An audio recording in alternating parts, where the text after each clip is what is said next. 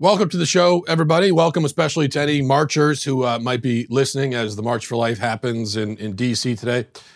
I've told you before, the thing that I love about the March for Life the most is that the March participants are, they don't stand to gain anything from this. Their motivations are not selfish because their demands are not self-serving. Every single person, hundreds of thousands of people there right now in D.C., marching in place of somebody else.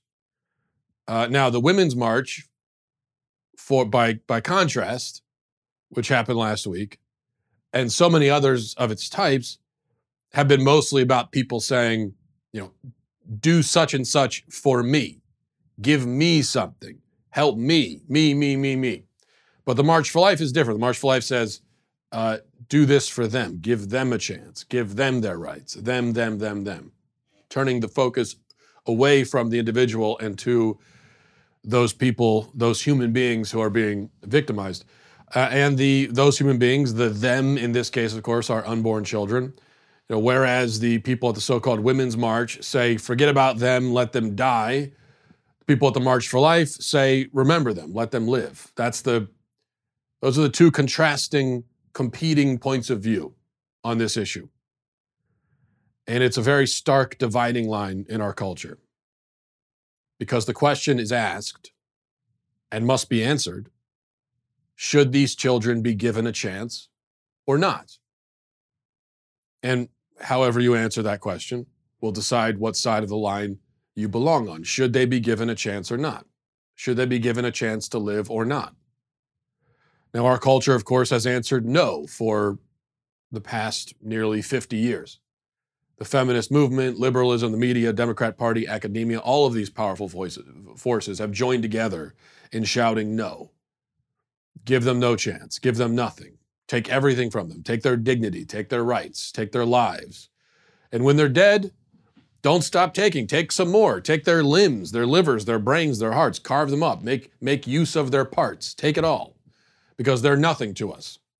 They are insects. In fact, they are lower than insects because we would sooner acknowledge the life of an insect than we would the life of a human child in the womb. They are dirt to us. Let them die. And then pick apart their carcasses and throw the rest in the dumpster. That has been the answer from our culture. People at the March for Life and the pro-life movement, instead of saying no, give them no chance, the answer is different. It's a yes. It is a rather... the message and the answer from the pro-life movement is rather elegant in its simplicity and forceful and compelling because of that simplicity. Every child should be given a chance to live. Yes. We affirm the life of every human being at every stage of development, in the womb and outside of it, at the beginning of life and at the end of it. Yes, a child is entitled to live the life that they have been given. Yes, a child is, according to our country's own founding documents, endowed by God with an inherent human dignity that no one on earth, not even his own parents, can deny him. A child's existence may indeed require sacrifice on our part. It may feel burdensome at times to care for people who cannot care for themselves, but that does not give us the right to dispose of these people, like old scrap metal. Our children have the right to live, and so it is our responsibility to care for them, to give them our time, our energy, our money, our love. And a civilized society should recognize that obligation and enforce it by law, just as we do with children outside of the womb. We say to parents, you have an obligation, you have a responsibility to those children. You can't neglect them. You can't just toss them to the side. You can't just leave them in the house and go do your thing. You have a responsibility to them. Doesn't matter if it's hard. Doesn't matter if it requires sacrifice. You have to do it because they are your children. You are the parent.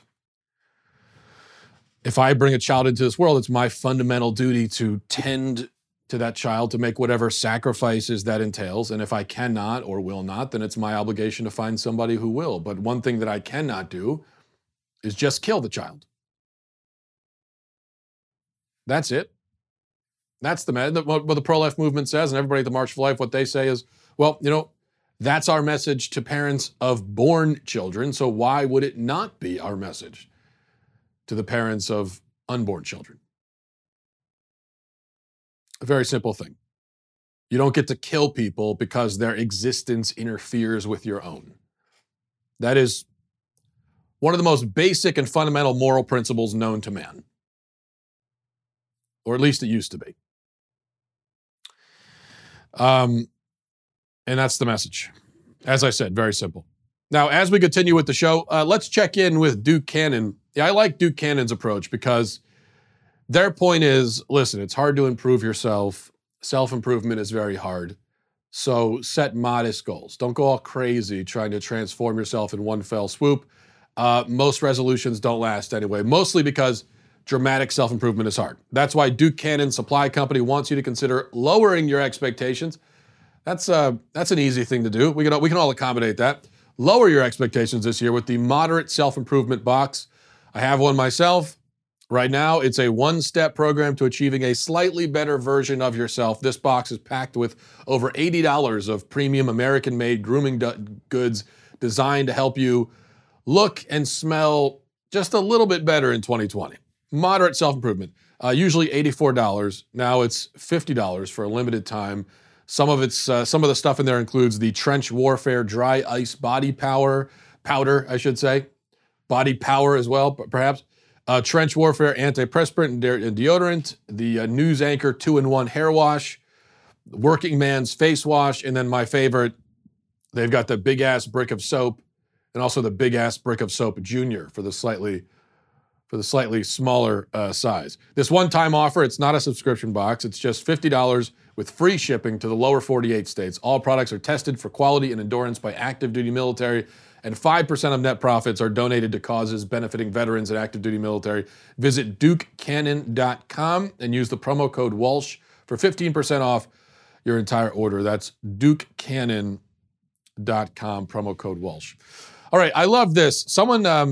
I want someone to give this man a medal. This man deserves a medal. Here's a voter confronting Elizabeth Warren about her student loan forgiveness plan, and I love everything that he has to say. Listen to this. I just want to ask one question. My daughter's getting out of school. I saved all my money. She doesn't have any student loans. Am I going to get my money back? Of course not. So you're going to pay for people who didn't save any money, and those of us that did the right thing get screwed. No, it's not anybody got screwed. When we Of started course we did. My buddy had fun, bought a car, went on vacations. I saved my money. He made more than I did. But I worked a double shift, worked extra. My daughter's worksheet is 10. So you're laughing. Yeah, that's exactly what you're doing. We did the right thing, and we get screwed. I appreciate That's it. all right. So it might have been a little hard to hear over the din of the crowd noise. What he was saying is that he paid for his daughter's college. He worked a double shift. He made a lot of sacrifices. And he wants to know if he's going to get his money back under her plan. And her answer was, I loved her answer. Her answer was not just no. Her answer was, of course not. Of course not. No, this isn't about you. We're not trying to help you out. No. Now, as we've been talking about on this show, there is no response to his point. She has no response because there really isn't one to give. There is no morally coherent rebuttal to his argument. He's saying, I'm financially hurting now because of the sacrifices that I made to pay for my daughter's college. I'm out that money. I've had to do a lot of things. I've had to change my whole lifestyle around. I've had to work double shifts and everything to afford, sending her to college. Am I going to be made whole? Will I get restitution?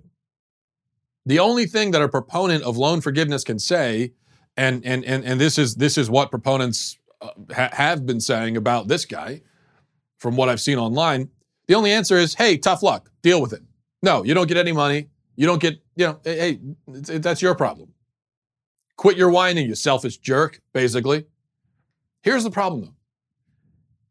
If you can say that to him, if you are a person who wants loan forgiveness, and your message to this guy is, hey, tough luck, shut up.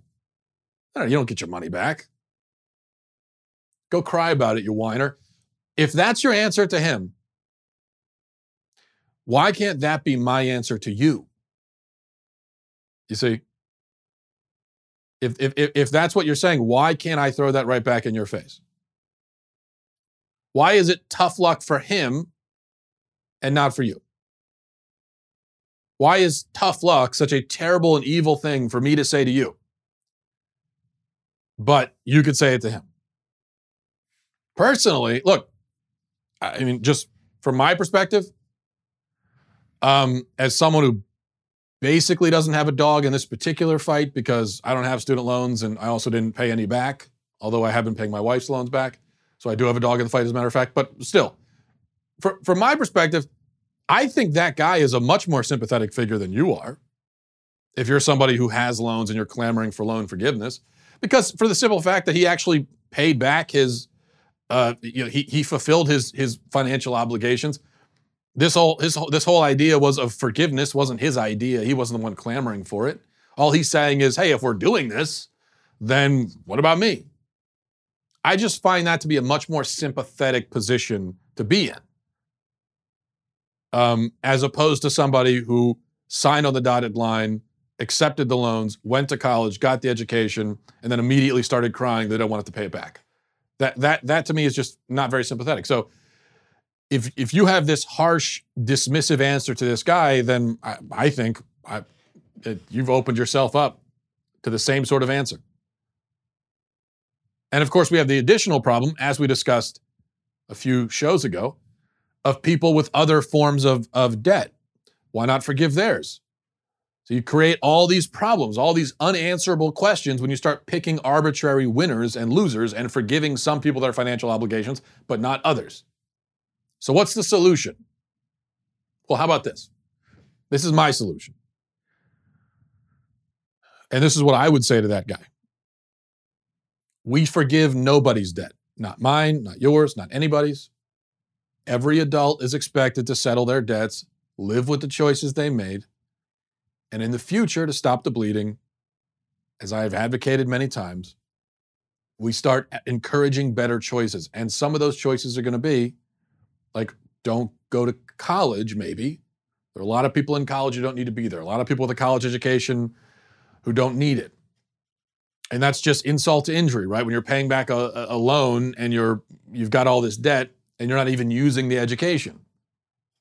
And I can understand how frustrating that would be. So the real solution is, so we talked about this yesterday in regards to something else. And somebody was saying, what's the solution? Well, most of the time in life with these sorts of things, the only solution is people have to make better choices. That really is the only feasible solution. So with college and student loans and everything, the only real solution is just that people stop being reckless and foolish. It is reckless and foolish to take on enormous debt to go to college when you don't even know what you want to do with your life and you don't know if you're going to use the education. Now, if you do know what you want to do and you have a certain plan and you know you need the education in order to achieve your goals, then that's not reckless. That's a risk, but it's a calculated, smart risk. You want to be an engineer, you want to be a doctor, you know you need the education, you take it on. There's a definite risk there, but it's calculated, it's smart. To take on a six-figure debt and go to college when you don't even know, when you have no idea what you want to do with your life, that's stupid. That is a stupid, reckless thing to do. What's the solution? People need to stop doing stupid and reckless things. That's it. It's the same thing for if we're talking about mortgage or people with car loans. And if you find that you can't afford your house, well, you probably should have bought a house you can afford. That what else can we say? That's the solution. All right. Speaking of homes, let's check in with our friends over at Ring. There's nothing worse than feeling unsafe in your own home. If there's anywhere in the world where you ought to feel safe, it's in your home. You have a right to that, a right to feel safe and be safe in your home, and your family does too. And that's why I use Ring, and that's why you should use Ring too. Ring's mission is to make neighborhoods safer. You might already know about their smart video doorbells and cameras that protect millions of people everywhere. Ring helps you stay connected to your home anywhere in the world. So if there's a package delivery or if there's a surprise visitor, you'll get an alert and you'll be able to see and speak to them no matter where you are. You'll do it all on your phone. That's thanks to the HD video and two-way audio features on Ring devices. Personally, it gives me peace of mind knowing that I can see my house wherever I am in the world, and I travel a lot, so I can always check in on my house, see what's going on. I know that my house is, in a sense, within reach. All I got to do is reach for my phone, and I can see what's happening. As a subscriber, you have a special offer on a Ring Welcome Kit available right now at ring.com/Walsh. The kit includes a video doorbell and Chime Pro, which is just what you need to start building a ring of security around your house today. Go to ring.com/Walsh. That's ring.com/Walsh. Okay, I wanted to talk about this. There's a piece on Medium right now that's kind of gone viral, and it's gotten a lot of attention. The title of the article, Millennials Love Zillow Because They'll Never Own a Home. You gotta love these millennial woe is me type articles. There's a lot of them on the internet these days, and here's one of them. There's a few points I want to make about this. First, I'll read a little bit of this article from Angela Lashbrook on Medium. Says, the apartment I found on Zillow has cornflower blue walls and original details with crown molding still intact, a rarity among today's bleached and flavorless condo renovations. It has picture windows and a functional fireplace, and it's only a couple blocks from Prospect Park. It isn't perfect. The kitchen is mismatched and hideous, and the second of two bedrooms is minuscule, little more than a walk-in closet with a window. But it's big enough for a small child, and the place is charming, well cared for, and modestly sized without being a grim shoebox. It would be perfect for my husband and me and our dog, and even a kid if we decide to have one. I can envision our bed frame and the little armchair in the bedroom next to the window, and my favorite of the framed art we own in the dining room. I imagine how I would renovate the kitchen, replacing the metallic backsplash with sunny yellow tile. But the apartment costs $850,000, not including homeowner association fees, home insurance, and property taxes. The total monthly cost, according to Zillow, would be $4,546. A 20% down payment would be $170,000. A lower down payment, while possible, would carry with it mortgage insurance and likely higher interest. Despite the apartment's humble size and middle-class appearance, owning it is an impossibility, a daydream, nothing more. Millennials are less likely to buy a home than previous generations were between the ages of 25 and 39. And it isn't because we don't want to. Research shows that we do. But as homeownership becomes less of a reality and more of an illusion, many of us resort to merely imagining ourselves in our own homes via the internet. Websites like Zillow, StreetEasy, and Realtor.com, or real estate dedicated Instagram accounts allow many of us to daydream about the security and stability that we could have if we could buy a home. Meanwhile, we're stuck renting, so on and so on and so forth. It goes on for a while. Okay. You get the point. Millennials can't, the poor millennials can't buy homes. They really want to. And this woman has a home she'd really love to buy and she can't because turns out a little bit of a logistical problem. It's $850,000. Okay. So there's and this article has resonated with a lot of millennials. That's how I saw it being shared online. And there's a lot here that frustrates me. And I approach this as a millennial and a homeowner. I am a millennial homeowner. So we do exist. It is not an illusion. My house that I'm in right now is not an illusion. It is a real house. So first of all, it's not true that millennials can't buy homes or that most of us never will. Owning a house is very much a feasible possibility. It's just that, see, you might not be able to own the exact house you want in the exact area you want for the exact price you want. So yes, those houses you're looking at on Zillow, the house shopping you do when you don't have to worry about silly things like budget, the houses that you find in that scenario, those houses you may never own. It shouldn't be surprising that if you go on Zillow with no budget and you start looking at the houses, you're going to see a lot of really nice houses that you'd love to own, but you can't. It's not surprising that this individual was able to find a house she really loves for $850,000. I think pretty much anyone can find a house they love for $850,000. But it's $850,000 and most people can't afford that. that doesn't mean that you can't afford any house. You see, that's my point. So we've got, what was her name again? We've got Angela here.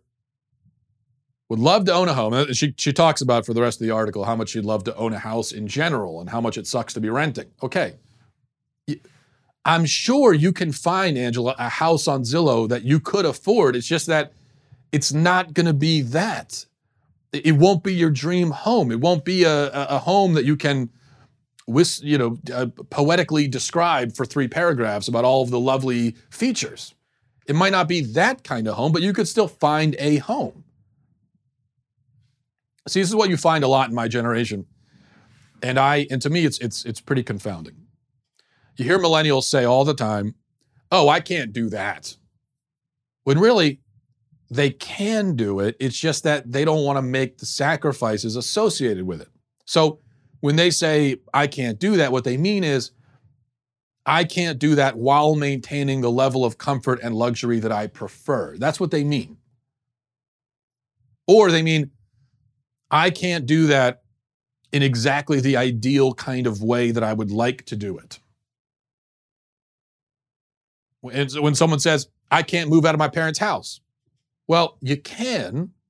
Any adult can if you're able-bodied and everything, especially if you're employed. You can do it, but you might not want to live in the sort of apartment you'd have to live in if you did move out, and you might not want to work as much as you'd have to work if you did move out. And so that's why you're not moving out. But and that's your choice. But just don't say you can't. You can. You're choosing not to. And there's a difference.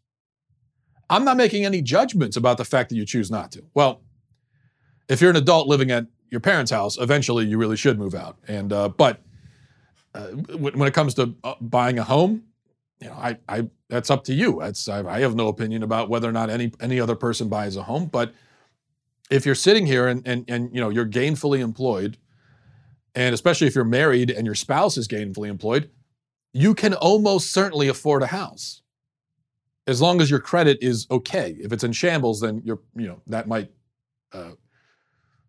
preclude you for a while. But if you've got decent credit and and you're gainfully employed, you can buy a house. It's just that it might not be the kind of house you want. And if you're going on a website like Zillow, that's the problem with a website like Zillow, is because you can, back in the old days, I assume before they had the internet and people went to buy homes, there might have been catalogs and pamphlets you could look through, but you didn't have access to that much. So if you were looking for a home in 1992, you probably weren't looking at homes in the $850,000 range because they weren't just a click away, right? But now you can, and so people look at these houses, and then they can, they can look in the $850,000 range, and then they can start comparing those houses to the houses in the, let's say, the $250,000 range, which is what they can afford, and the comparison makes those homes in the $250,000 range look terrible, and so they don't want to do it. And then they walk away dejected, saying, "Oh, I can't buy a home." No, again, you can. It's just not, you can't buy that home or a home in that range.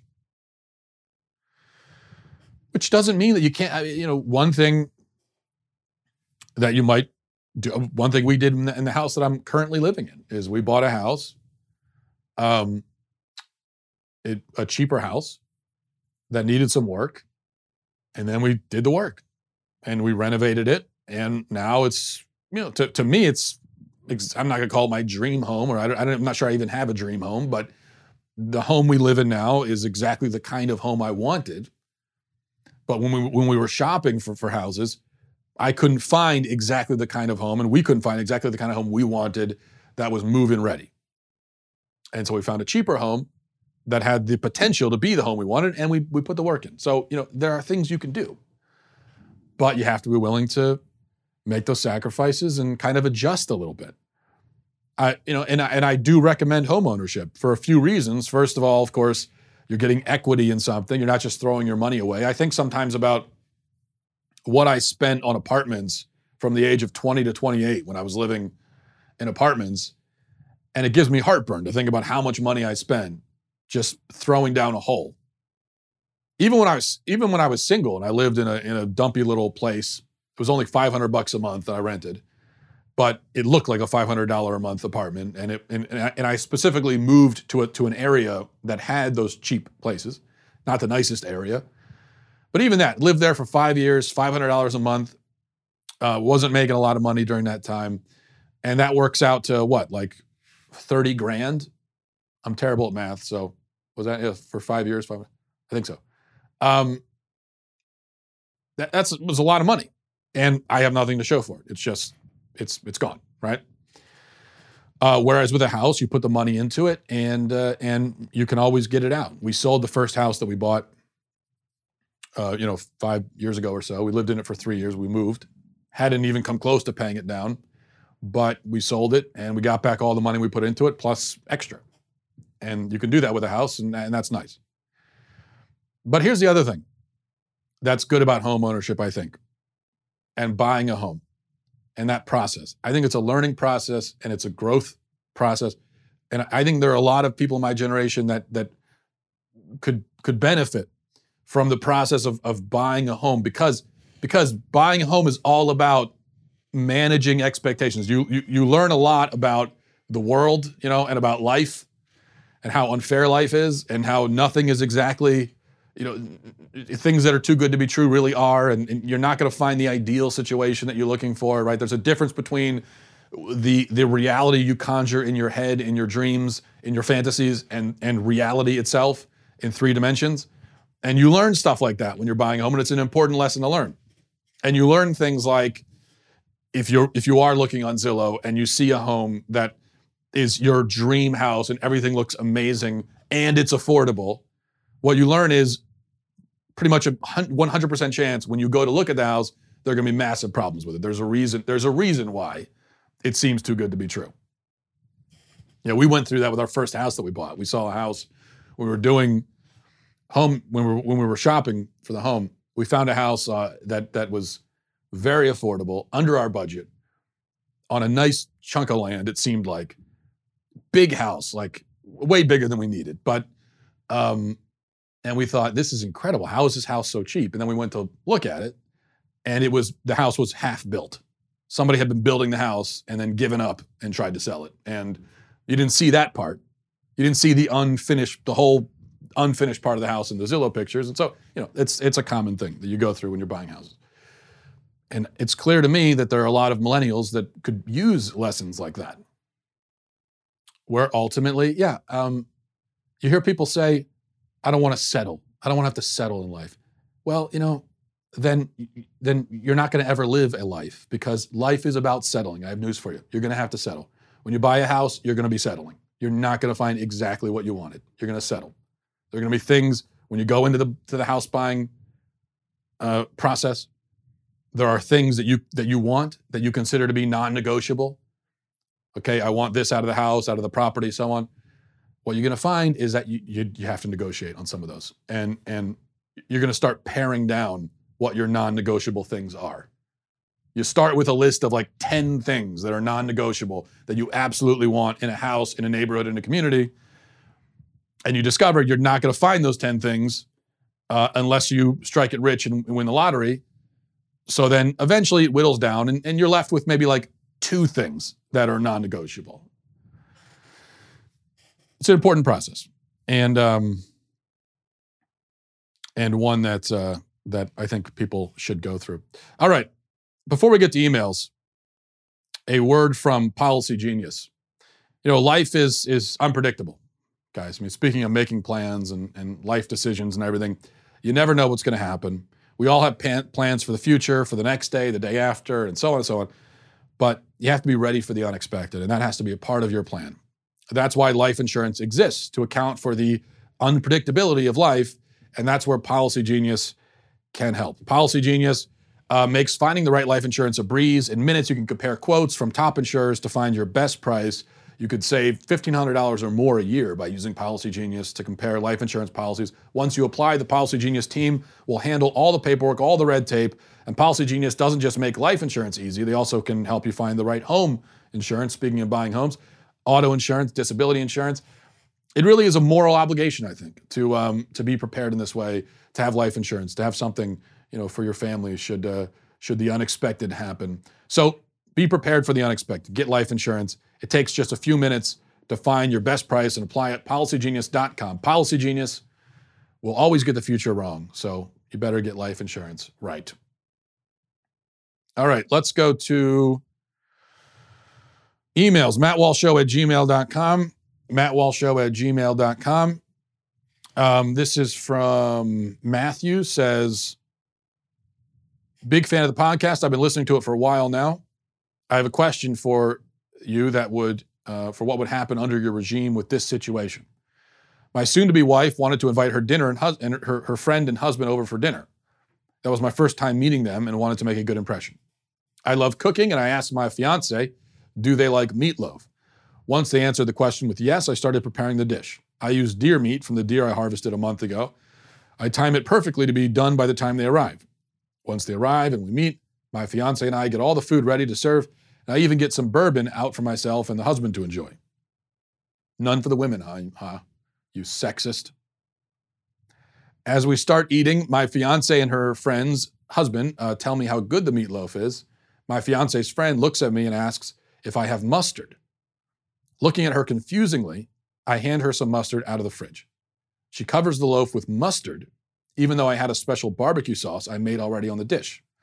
I was disgusted and still might go see a therapist. Under your regime, how would you handle this mustard disaster? First of all, mustard on meatloaf is deranged. And this is why under my regime, you're not going to be allowed to just put any condiment you want on a dish. We got to get control of this. This has gone way overboard.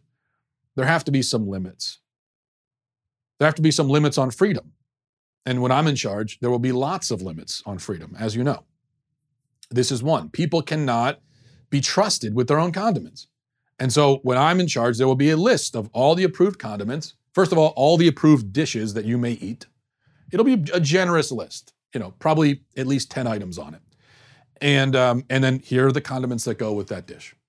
You don't have to use the condiments. I'm not saying that, but I am saying you cannot use a condiment that's not approved for that specific dish. In this case, it's even more outrageous because you made a homemade venison meatloaf and homemade barbecue sauce, and this person requests a condiment that was not even provided at the table and then smothers it all over your beautiful dish. That is an outrageous insult. Just so you know, etiquette here, people. And this is the same things happen to me, so you can see I'm taking this personally. If somebody prepared, now it's one, look, if you get pizza or something, if you're doing takeout pizza and you put whatever condiment you want on it, but, and you can request a condiment. If you're at somebody's house and you're ordering takeout and there's a condiment you want for the dish and they haven't brought it out to the table, I think in that case, it's okay to say, oh, do you have XYZ? But if it's a homemade dish and this is someone who cares about their cooking and puts time into it, as our friend Matthew did. First of all, eat what's on your plate and use the condiments that are at the table. To ask for a condiment that was not provided is an insult. Number one, you're ruining the dish. Number two, what you're saying is, this is inedible to me. I cannot eat this unless you give me this assistance with this other condiment. And it's insulting. So that's, I just so you know why I get so emotional about this. I will never forget the time when I made chili for a guest at my house and they put syrup on it. Syrup on the chili that I had made, that I had slaved over, that I spent 12 hours making in the slow cooker. All of the flavors and spices were exactly correct. It was the right balance of everything. Doesn't need anything. You want to put some cheese on it, fine. Sour cream, okay. Syrup. You might as well just get up and spit in my face. Spit directly in my face. You might as well. It's the same thing. All right. This is from Aaron, says, Dear Matt, you argued on the show that it is morally wrong to have a massive house because in that situation, the morally right thing to do would be to give the money to someone who needs it. While I agree that it is morally right to give the money to the poor, I believe that you presented a false dichotomy between morally right and wrong. I believe there is a third option, morally permissible. For example, in your case with the house, I know someone who gives upwards of 30% of his income to charity and yet also has an 11-bedroom house. The distinction I want to make is that at a certain point, it can be morally permissible to spend money on yourself, even if it would be morally right to give it to the poor. Thanks for all you do. Love the show. But as a freedom-loving American, I will be forced to lead the rebellion against your dictatorship. Sorry in advance. I'm not sure I agree with you here. You're drawing a distinction between morally permissible and morally right. You're saying that there could be something that is morally permissible, but is not morally right. See, I don't think I agree with that. I think if something is morally right, if something is not morally right, it is morally wrong. Another way, maybe another term that we could be using would be morally licit versus morally illicit. And in that case, something that is morally licit is both morally permissible and morally right. But to draw a distinction between right and permissible, I just don't know if I agree with that. There are things that are morally neutral, or are effectively morally neutral. So the color of the shirt, I'm wearing a blue shirt. That was a morally neutral decision. There's not a lot of moral content to the decision of what color shirt to wear. But it wouldn't be accurate to say that me wearing a blue shirt is not morally right, but it is morally permissible. No, it was a morally right decision. It's just that the moral implications of my shirt color are so minor as to essentially be non-existent, right? So what I'm saying is that if somebody is doing a morally permissible thing with their money, it must also be morally right, in that it can't be morally permissible and morally not right. Am I saying that your friend is morally wrong for buying an 11-bedroom house? No, I'm not. I can't make that decision. I don't know his situation. I mean, there are certainly, I'm not saying that there's a certain number of bedrooms that it's okay to have, and if you go over that number, it's morally wrong, or that there's a certain correct size for the house. I'm not saying that. There are certainly scenarios where a person could own a bigger house and there's no moral problem at all. One example would be you find a good deal on a really old house. A lot of the older houses tended to be bigger, and okay, fine, it's a beautiful old house, and I don't think there's nothing overindulgent about that or obscene about it.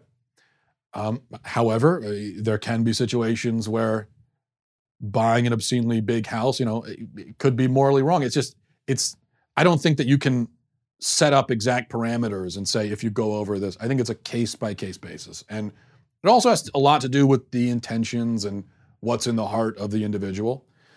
But my point yesterday was simply that obviously there is a point.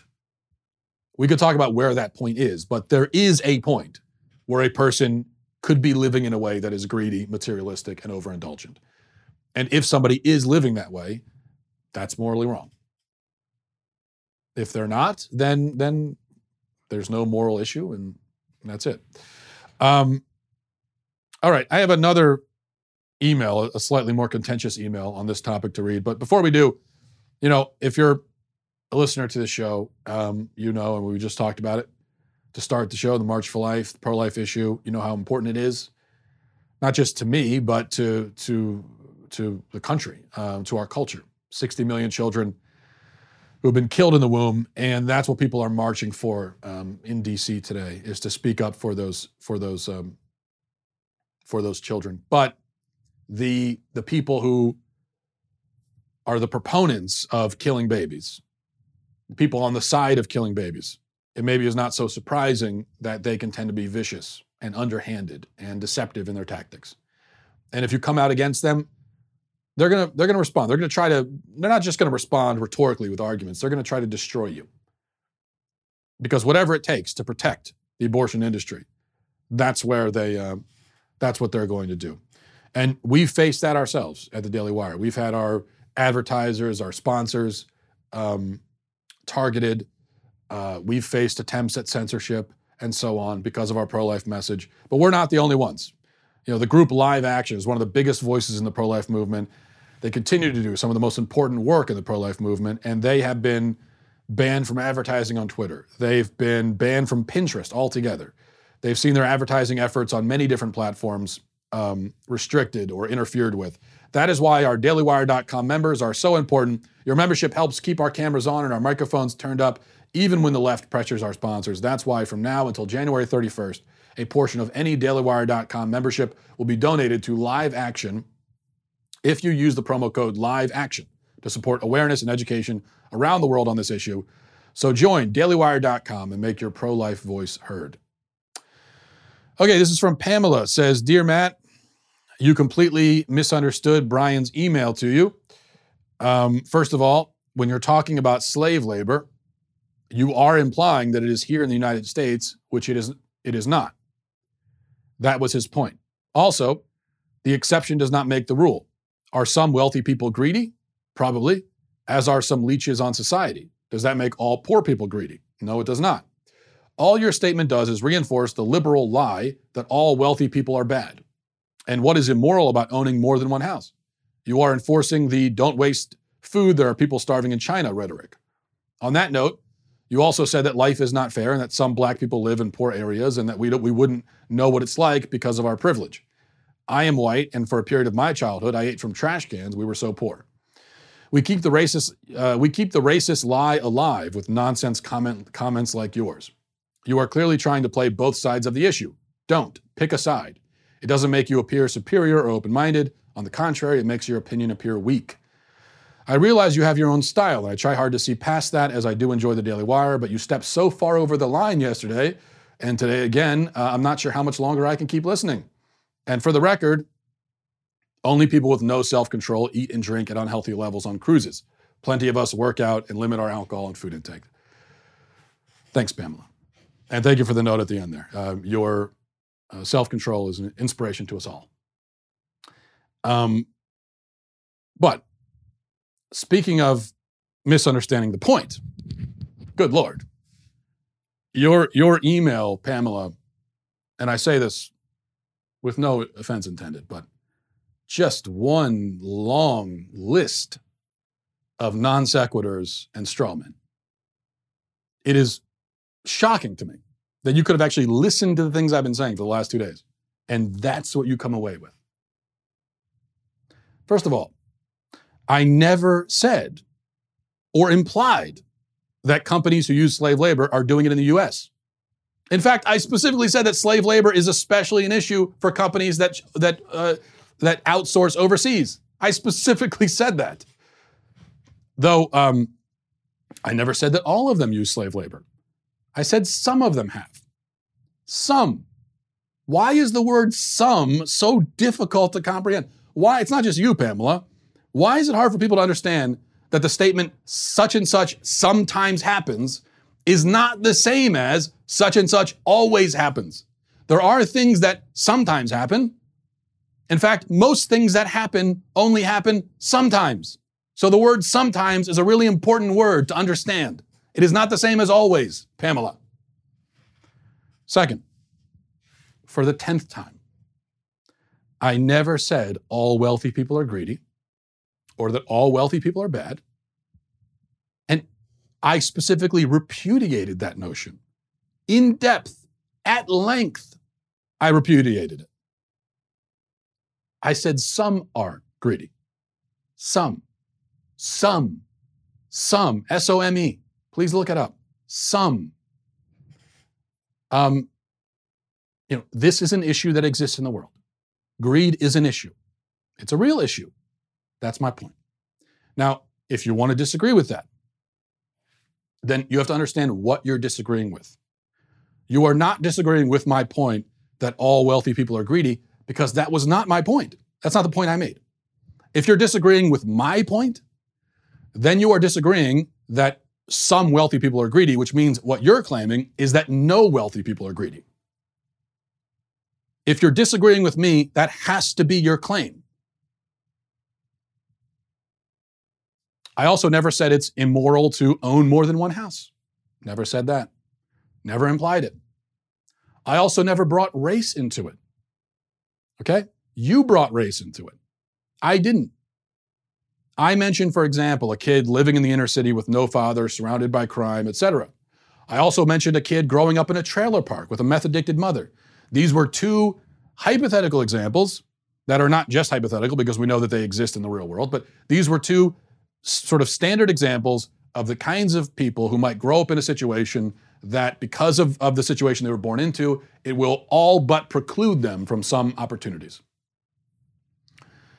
Now, typically the former example of someone in an inner city, that's going to be a black child. Typically the latter will be white. So I covered both bases. I didn't turn it into a racial issue. You did. I didn't say that all white people are privileged. You interpreted it that way for some unknown reason. And then you say, pick a side. What the hell are you talking about? Pick a side. What side? Pick a side. What are the sides on the complex moral issues of human greed, privilege, and poverty? That's what we're talking about here. And your response is, pick a side. Pick a side. What an enormously silly thing to say, Pamela. Pick a side. See, your problem is that, and I'm going to be real with you. And frankly, I don't care if you listen or not. Maybe you haven't picked up on that by now. I really don't care. If me simply saying that greed is bad offends you to this degree, if you are so allergic to nuance that you can't even comprehend the word sometimes, Pamela, then I'm not sure I can provide for you the kind of content you want. And I don't think I want to provide that sort of content. So you have to make your decision. Your problem, and this is why it frustrates me so much, that I'm so tired of this. I'm so sick of it. You have bought into these simplistic talking points that you see on cable news and you see in Facebook memes, and you've bought into them to such an extent that you literally hear those talking points even when they're not being said, you hear them. It's the only thing you're capable of hearing, apparently, are the talking points. You just accused me of saying a whole bunch of things I never said. You can go back and look at it. It's all on tape. I said one thing, and in your head, you imagine this whole other conversation that never took place. Why? Because you've been told that the correct opinions with regard to this issue are ABC. Okay, so on this issue, which is a very broad, very nuanced, complex, big topic, again, greed, poverty, privilege, these sorts of things. But you've boiled that whole topic, you boiled it down to a few basic talking points. And what in your head, you think, if we're talking about this, you have to say ABC. And any opinion that is not ABC is wrong. And is thus, I guess, liberal. And so every non-ABC opinion is the opposite. It is an XYZ liberal opinion. So even if I'm saying something else, maybe I'm not giving you the ABC talking points. Maybe I'm saying LMNOP or something. You hear it as XYZ because you've been told that there are only a few approved opinions on this issue, and every non-approved opinion is a bad, evil, liberal opinion. And so when I was treading into this water to talk about it, you were expecting to hear the standard, very, very basic, shallow, normal, right-wing, conservative thing, right? That's all you were expecting to hear. That's all you wanted to hear. You heard something else, and instead of actually listening to what I was saying, your mind went, I don't know, red flag, liberal, liberal, liberal, and then you started inventing this whole thing that I must be saying, rather than listening. Rather than listening to what I'm saying, in your head, you're just filling in the blanks. Oh, he's actually saying this. He's a liberal. That's what the memification of public discourse has done. That's what cable news has done. I find it endlessly depressing and frustrating. And I ask that you simply try to think these things through on your own, with your own brain, rather than relying on the script you've been assigned. If what I'm saying offends you, I don't care. I'm just so sick of this. We try to have an interesting, intelligent conversation. To have somebody busting in with, liberal, liberal, pick a side. Jeez, come on. What a boring way to live, too. I mean, is that really how you see everything? I don't know. Okay, but thanks for the email. Let's go finally to, do we have time? Probably not. This is a longer one. All my emails are longer ones. So we will unfortunately have to leave it on that note. All right, by the way, I don't know if you've been following this impeachment trial, but it's only been a few days and it's already pretty clear, unsurprisingly, that the left and the media are going to try to manipulate this and control the way that people perceive what's happening. If you want to know the real truth, if you want a more unvarnished take on what's happening and get a behind-the-scenes look into all of the goings-ons with the impeachment, check out the newly released podcast, Verdict, with Ted Cruz. Senator Ted Cruz and the Daily Wire's own Michael Knowles take you behind the scenes of the Capitol and give you exclusive conservative insight on the most important political stories of the day. People ask me all the time, what's going on with impeachment? What's the real story? Because it can be hard to follow, especially when you can't trust the sources that are telling you about it. Well, this show solves that problem. Join Senator Ted Cruz as he breaks down the most important political stories of the day on his new podcast, Verdict. The Nancy Pelosi House, I think they're interested in just nonstop investigations and attacking the president. Conservatives believe in power to the people. The socialists believe in power to the government. What they're selling doesn't work. Subscribe today and leave a 5-star review for Verdict with Ted Cruz, co-hosted by me, Michael Knowles, on Apple Podcasts, Spotify, and everywhere else you get your podcasts. Be sure to check it out on Apple Podcasts, Spotify, or whatever your favorite streaming service is. Again, that's Verdict with Ted Cruz. Thanks, everybody, for listening, Pamela included, even if this is your last time. But thanks for being with us on this journey, at least for up until this point. And have a great weekend, everybody. Godspeed. If you enjoyed this episode, don't forget to subscribe. And if you want to help spread the word, please give us a 5-star review and tell your friends to subscribe as well. We're available on Apple Podcasts, Spotify, wherever you listen to podcasts. Also, be sure to check out the other Daily Wire podcasts, including The Ben Shapiro Show, Michael Knowles Show, and The Andrew Klavan Show. Thanks for listening. The Matt Walsh Show is produced by Sean Hampton, executive producer Jeremy Boring, senior producer Jonathan Hay, supervising producer Mathis Glover, supervising producer Robert Sterling, technical producer Austin Stevens, editor Donovan Fowler, audio mixer Robin Fenderson. The Matt Walsh Show is a Daily Wire production, copyright Daily Wire 2020. If you prefer facts over feelings, aren't offended by the brutal truth, and you can still laugh at the insanity filling our national news cycle, well, tune in to The Ben Shapiro Show. We'll get a whole lot of that and much more. See you there.